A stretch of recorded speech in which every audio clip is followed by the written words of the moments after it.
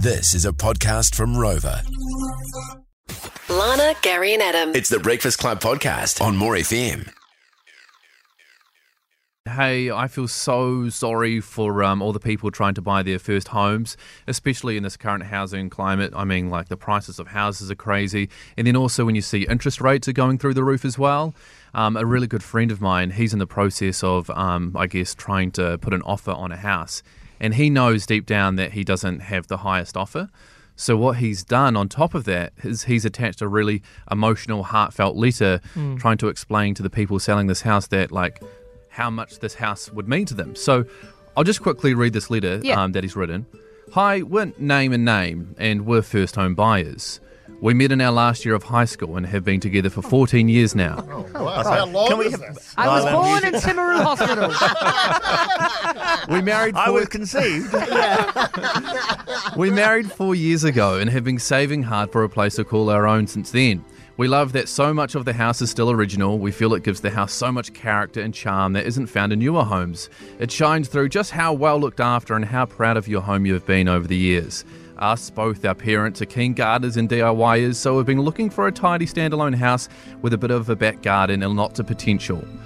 We think this house is perfect for us. Thank you for considering our offer. P.S. Your wife's fingernails are absolutely wonderful. And you have beautiful wavy hair. So I suppose you have to flip it on its head. If you got that letter from someone, would that be enough for you to accept a lower offer, thinking that your family's going without? Oh, you just say another sob story and throw it in the bin. I mean, well, how many sob stories does one person get these days? There must be a few. But I guess it depends who you are and if this home that you're selling is a house you've had for 40 years. And those houses are hard to let go of. There's so much emotional attachment to those. So it would be quite nice that you know your house is going to somebody that is going to take great care of it, right? Always. But would it be nicer knowing someone was going to take good care of it and they had the highest offer? Yes. Like, I ask. I mean, should they wait for another letter from a couple who've known one another since primary school? True. Well, we threw it out there on 559 and 0800 More FM. Have you written one of these letters or have you received a letter like this? Good morning. Has it worked? Yes. Yeah. Good morning, Erin. Has this worked for you? It certainly has. When we sold our house, kind of when the market was going crazy last year, we sold our house not to the highest offer, but to the one that came with a lovely letter, which told us about the family and that one set of parents was just down the road, and it was lovely. It was really nice and touching, and we wanted the house, particularly I wanted the house to go to a family, not a developer or an investor. Totally. And because I'm a raging socialist, I suppose. So we were, because the offer was so much more than we were expecting to sell our house for anyway. All of the offers were more than we were expecting.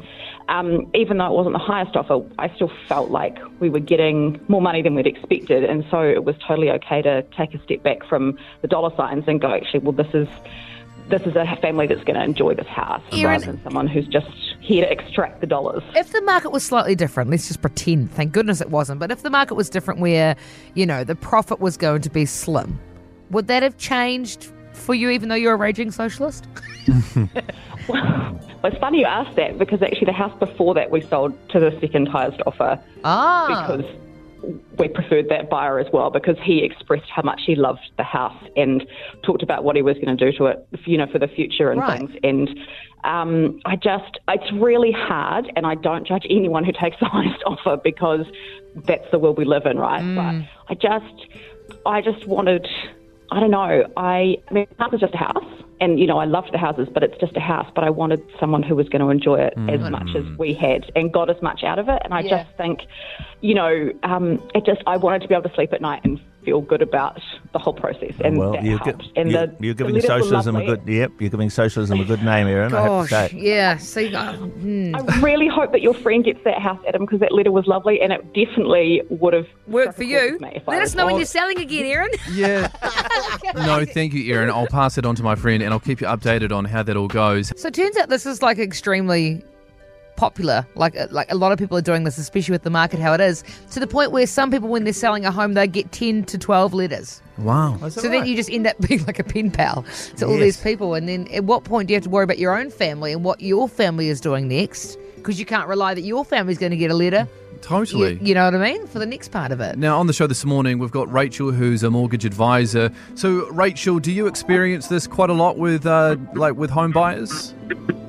I have recently. So, because it's been such a competitive market, and I'm in Auckland, it's basically meant that people need to do something a little bit like a CV.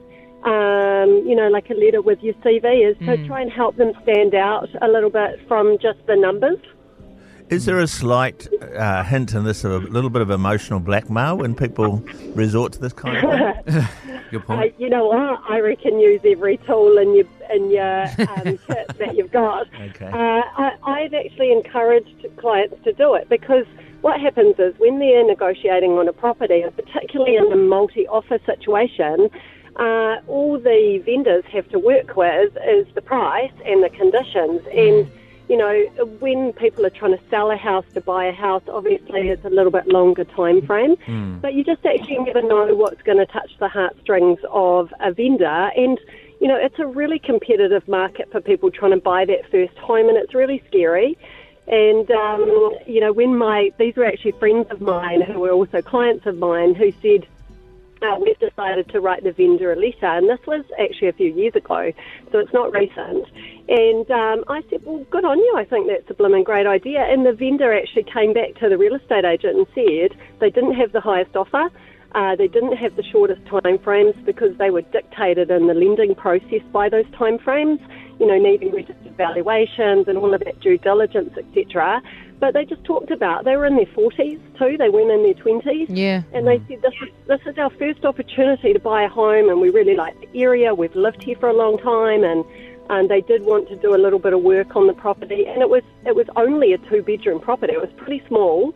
The vendor came back and said to the real estate agent, they aren't the highest offer, but I really want to actually give them the opportunity. Wow, amazing. What I've done, I've encouraged other people now. I've said, if you're going into multi-offer, write a little letter. Write a letter. And just write a letter and go, this is me, and you just never know what might happen. You're right, Rachel. Thank you very much for that. You're right. It moves you away from just being a number and actually have a heartfelt story. If you do want to watch a movie on this, we've got a message in about this. And it's a movie with Morgan Freeman, Diane Keaton, called 5 Flights Up, where they're trying to sell like this inner city apartment in New York. And she's getting all these letters and he's saying, don't read them. And she does, and she can't help it. And then she sells it to us. Oh, God. So it goes. So it's called 5 Flights Up, movie from 2014, I think. And if you are going through this process at the moment, trying to get into a home, good luck. And maybe write that letter. Write a letter. I've changed teams now. Lana, Gary and Adam. It's the Breakfast Club podcast on More FM.